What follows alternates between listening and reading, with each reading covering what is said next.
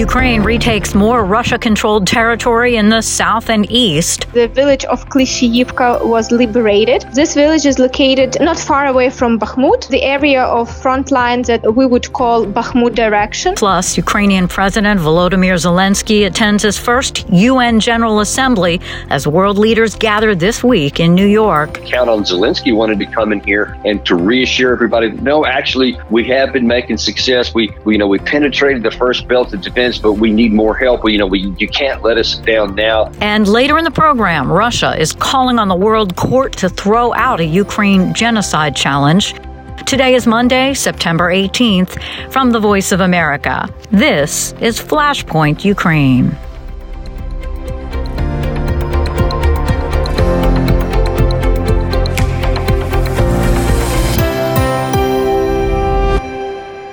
Good evening. I'm Lori London in Washington. U.S. President Joe Biden will be in New York this week for the UN General Assembly, where he will attempt to strengthen international unity for support to Ukraine, as many countries in the global south are looking for the world body to pay more attention to development challenges and other international crises. We get a preview from VOA White House Bureau Chief Patsy Widakuswara. Fresh off his historic visit to Vietnam and the G20 summit in India, U.S. President Joe Biden will again engage with world leaders, this time at the United Nations General Assembly in New York. He is expected to rally support for Ukraine as he did last year. This war is about extinguishing Ukraine's right to exist as a state, plain and simple, and Ukraine's right to exist as a people. Ukrainian President Volodymyr Zelensky plans to attend in person to rally support for his country. He will meet Biden at the White House Thursday. While focusing on Ukraine, Biden must also acknowledge the concerns of the global south, including the climate crisis, poverty and the plight of refugees, inflation, and debt reduction. These are connected because the war, Russia's brutal invasion of Ukraine, has caused ripple effects that impact food security, energy security, and other forms of harm to countries around the world. And so ending this war on just terms, on the principles of sovereignty and territorial integrity, would serve the benefit not just of the Ukrainian people, but people everywhere. Not to be outdone by Chinese leader Xi Jinping, who met with Central Asian leaders earlier this year, Biden is also scheduled to summit with the heads of Kazakhstan, Kyrgyzstan, Tajikistan, Turkmenistan, and Uzbekistan.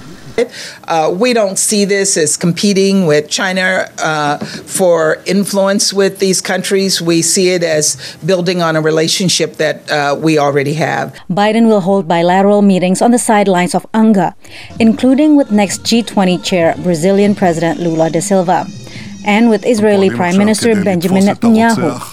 The U.S. has expressed disapproval of the Netanyahu government's hardline policies, including its judicial overhaul plan, which critics say is a danger to Israel's democracy. Patsy Widakuswara, VOA News, Washington. Ukrainian President Volodymyr Zelensky will make his first in-person appearance at the United Nations since the Russian invasion of his country.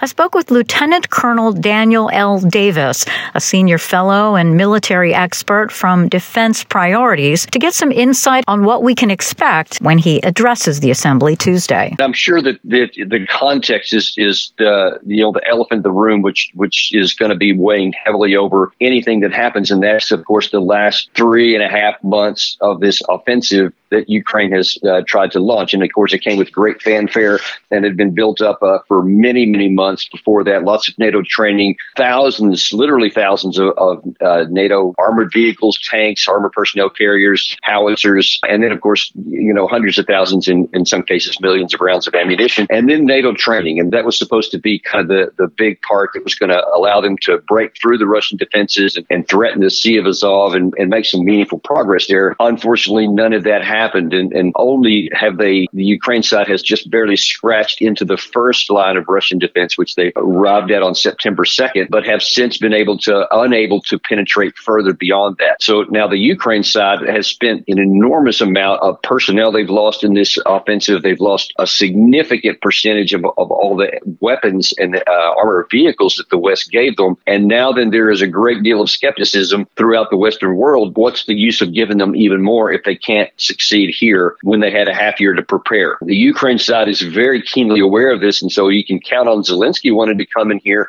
and to reassure everybody that, no, actually, we have been making success. We penetrated the first belt of defense, but we need more help. You can't let us down now. We need another batch of hundreds, if not thousands, of more armored vehicles, more tanks, because they didn't get very many of the modern tanks. There was a lot of fanfare about the Challenger tank from Britain and the Leopard from Germany and the Abrams from the U.S., but they only got a handful. I mean, literally one single company's worth from the Challenger tank and just a few dozen of the German tanks, not many of the modern ones. In the U.S., Abrams hadn't even made an appearance on the battlefield yet. So they've basically done most of this with some of their older tanks, the Soviet tanks that they already had. And I'm sure Zelensky will be saying, hey, I need lots of these modern tanks and I need them quickly. So that's probably what you can count on him talking about. And then the West is going to have to decide for itself, are we willing to expend another batch of armored vehicles? Because now then it's not just extra stuff that's going to be coming out. It's going to be the primary vehicle. There's no more fat to get. So will Western countries, United States, Great Britain, Germany, some of these other countries, give away their equipment that's in their primary defense formations? Because that's probably what's going to have to happen. I'm assuming that that's going to be the focus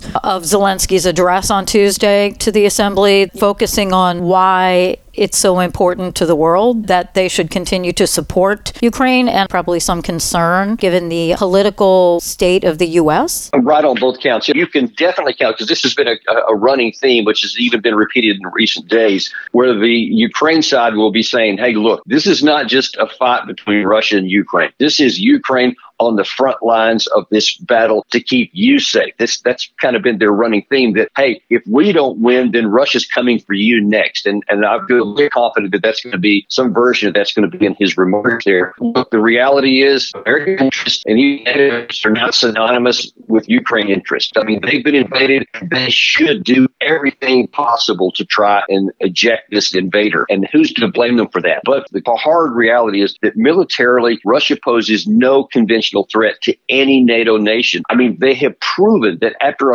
more than a year and a half now of full-out combat, they have only succeeded in taking one strip of the very bordering country. I think it's 17% of Ukraine, and they have been unable, at least so far, to go any further. And the idea that then after all the losses they've absorbed, that they could then later go attack a 32-member NATO alliance just defies any kind of objective reality. So there really is no threat to the West, no matter what the Ukraine wants to say. And Western countries have to take their own interest into account here, and they can't just go off the emotion that they may understandably feel. Also, Zelensky is going to be attending a Security Council meeting on Wednesday on Ukraine, focusing on the principles of the UN Charter, and the meeting could create a unique spectacle with Zelensky and Russian Foreign Minister Sergei Lavrov in the same room. What do you expect from that? Yeah, that is going to be a moment that I think a great many people are going to be watching for, because there's certainly the potential for fireworks there. I think that Lavrov, being the very experienced diplomat that he is over, I don't even remember how many years he's been in there, probably close to 20 years or so, that he's not going to allow himself to get dragged into some kind of a shouting match. But one can never eliminate the possibility that Zelensky may want to try to create some sort of reaction from him, because anything that Ukraine can do that draws the sympathy or the good feelings of the West and casts the Russian side in the role of a villain, or cause themselves to appear that way, will certainly help him. Anything that they can get to try to get the West to give them more support and not to waver is going to be their objective. But it definitely has the possibility of creating a very interesting television moment, shall we say. That was Lieutenant Colonel Daniel L. Davis, a senior fellow and military expert from Defense Priorities. Meanwhile, Ukraine reported on Monday its troops had recaptured more territory on the Eastern Front and advanced in the south in its military counteroffensive against Russian forces. We have an update from Anna Chernikova in Kyiv. We finally got confirmation from the Ukrainian armed forces that the village of Klishchiivka was liberated. This village is located not far away from Bakhmut, and this is the area of front lines that we would call Bakhmut direction. This village has quite a strategic meaning in military, for military and from military perspective. And according to Ukrainian military, the liberation of this village would allow Ukrainian forces to create a foundation, better foundation for future advance in that area, advance to the direction of the city of Bakhmut.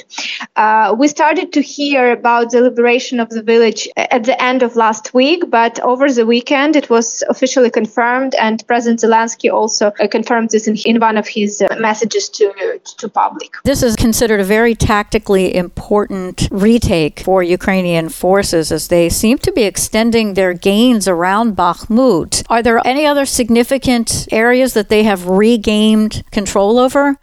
Let's put it this way. We are hearing that Ukrainians having success in the area, in the Donetsk region, in this area around Bakhmut. We do not have any specific confirmations on any specific new villages or new areas that have been retaken. However, we understand that the village of Klishchiivka, as it was liberated, it might be that the area around was also liberated, but for now, we do not have any specifics confirmed by the Ukrainian armed forces. The only confirmation that we have is from the Deputy Minister of Defense that in the Bakhmut direction, Ukrainian forces managed to liberate 51 square kilometers of land. There have been a number of Russian attacks in residential areas in a number of cities and villages in the past day or so. Yeah, it was another overnight attack. For now, what we know that 17 missiles were destroyed by the Ukrainian air defense. And so basically all of those missiles that were targeting Ukrainian cities in different regions. And also another drone attack with the use of 24 Russian drones, and 18 of those were destroyed by the Ukrainian air defense. So some hits were reported. The main attack was on Dnipropetrovsk, Poltava, and Khmelnytsky region, which is Poltava is considered central east part of the country. Dnipropetrovsk region in the city of Dnipro is more eastern, and Khmelnytsky region is west part of the country. So the attack was covering quite a big area of Ukraine. And additionally, the drones were targeting mostly Mykolaiv and Odessa region, so it's in the south. Anna Chernikova reporting for VOA from Kyiv. Ukraine's legal battle against Russia over allegations of genocide used by Moscow to justify its 2022 invasion is resuming at the UN's highest court. Associated Press correspondent Charles de Ledesma has the story. Hearings this week are expected to see lawyers for Russia argue that the court does not have jurisdiction to hear the case, while Ukraine will call on judges to press ahead to hearings on the substance of the claims. Ukraine's case is backed by a record 32 other nations in a major show of support. Kyiv filed the case shortly after Russia invaded Ukraine, arguing that the attack was based on false claims of the acts of genocide. It wants the court to order Russia to halt its invasion and pay reparations. I'm Charles de Ledesma.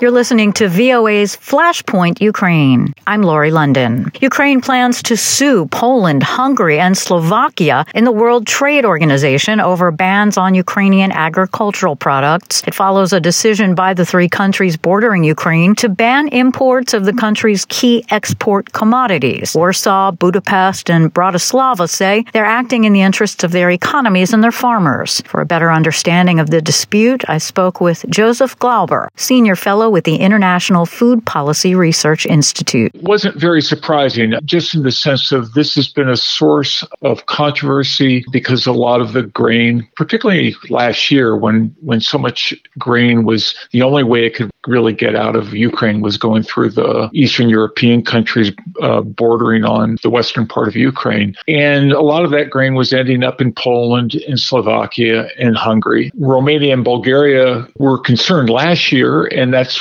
at the first part of this year, and that's why the EU ended up getting this agreement with Ukraine that Ukraine would agree to just transship grain through those countries up until September 15th. But since then, they've said no, they want to be able to sell wherever. Certainly Bulgaria and Romania have been fine. Bulgaria said that they would agree to buy agricultural products from Ukraine, but the other countries haven't, and they are still insisting that it be transshipped, that it not end up in those markets. And so that's what Ukraine is now fighting against. And again, the actions by these countries contradicts the agreement the European Union had. Ukraine has asked the European Union to step in as well, but it also threatened to take that action at the World Trade Organization. What is their main concern as to why they're making this decision? Well, the big concern is that all that additional grain has lowered prices in those markets. There are two major concerns. One is the impact of the grain itself and the agricultural goods being sold in those countries. That's depressed prices. The other thing is the exports themselves are competing for export facilities like barges and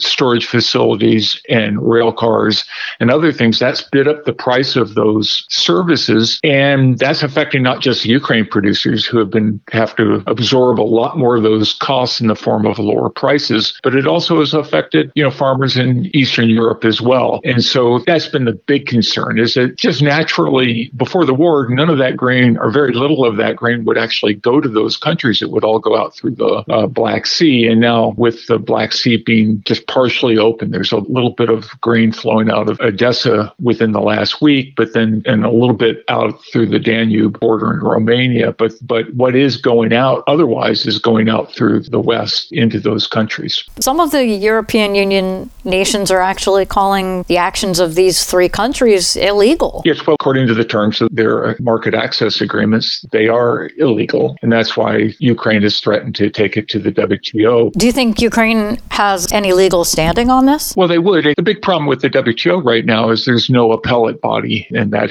has nothing to do with the war or anything else. It's just the fact that the appellate body currently isn't functioning at the dispute settlement body within the WTO. So if you take a case and win a case, the country can always appeal. And since there's no appellate body to hear the appeal, it essentially puts it in limbo. So that's a problem. And it could be that just taking it to the WTO at least elevates it as a political issue and hopefully would get resolved like other disputes do before they actually get to a panel. What's interesting also that struck me was Poland in particular, because it's been so supportive of Ukraine following Russia's invasion. Yeah, no, I think that's right. And I think that this is the one difficult spot, the fact that, they've been very supportive of Ukraine in this conflict. It's just that their producers are what they feel is shouldering part of the cost in the sense that they're receiving lower prices. The one alternative would be for the EU to step in and sort of compensate those countries, their farmers. They've done a little bit of that, but I think early on,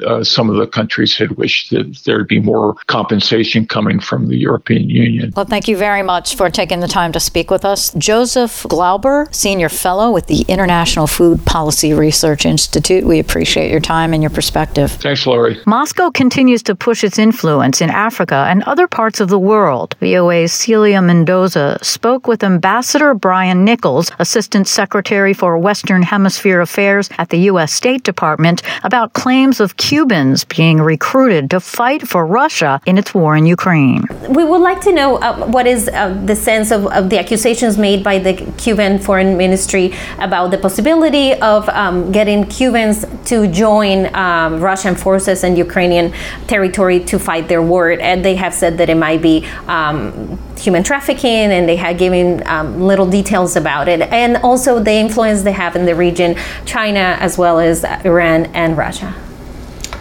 Well, it's very worrisome that people would be going to join the ranks of Russian military fighting in Ukraine.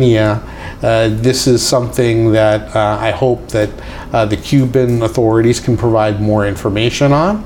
It's deeply worrisome as to how this is organized, whether this is people being fooled, whether it's human trafficking, whether there's someone who is pushing for this inside their system. I mean, they haven't told us exactly how this came about, so I think the world would be very interested, as well as for the Russian authorities to explain who's fighting there, who they're recruiting.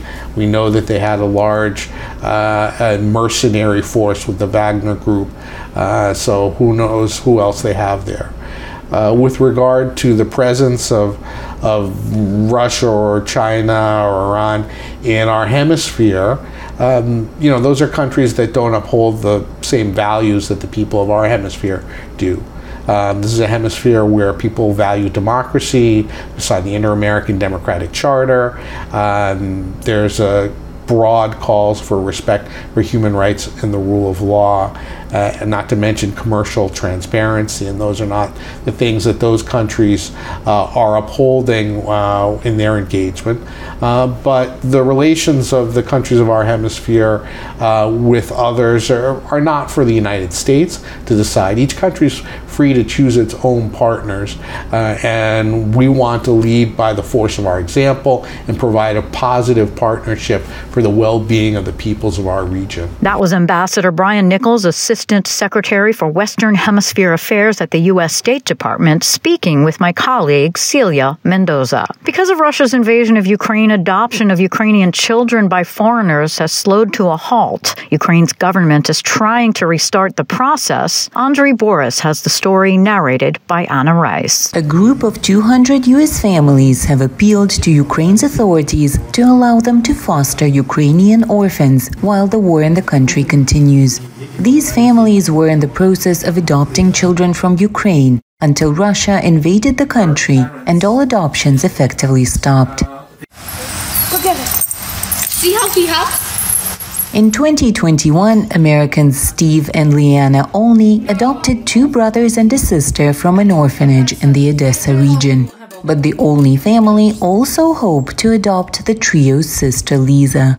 They were granted permission to officially adopt Lisa in 2022. But then Russia invaded Ukraine. We submitted a petition to Ukraine in October, but it was denied. And they just said, with you in the United States and her in Poland, we don't know how we would process the adoption. The Olneys are not alone. Some 200 U.S. families have united to appeal to both the Ukrainian and U.S. governments to help them finalize the adoption processes. Carolina Danehart represents the families. And there was such a threat of sex trafficking, human trafficking, children falling into the wrong hands. We're addressing that concern here by saying, sir, these people, your country, Ukraine, already approved. 6 months after the Russian invasion, both domestic and foreign adoptions in Ukraine were put on hold. Oksana Zhalnovich, Ukraine's Minister of Social Policy, says domestic adoptions resumed in August of 2022.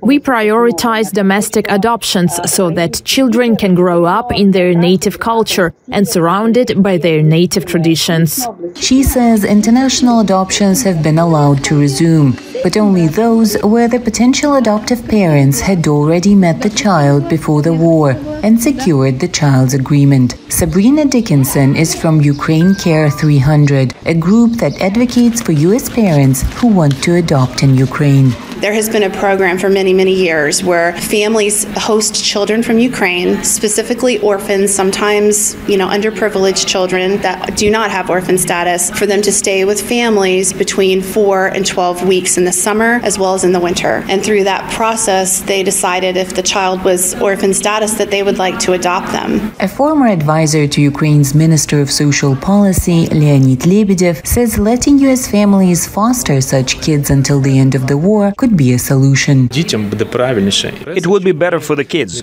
They would live not in orphanages, but with families they liked, the families that chose them. However, Zhalnovich says Ukraine doesn't have legislation for fostering children.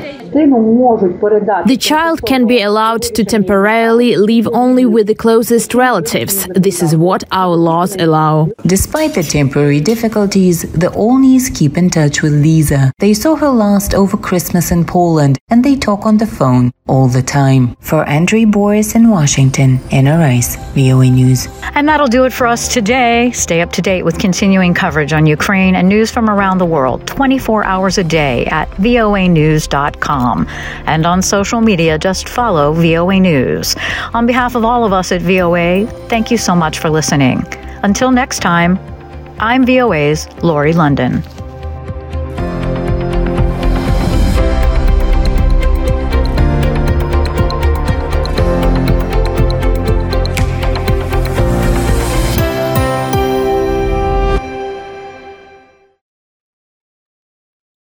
This is the voice of America. Washington, DC.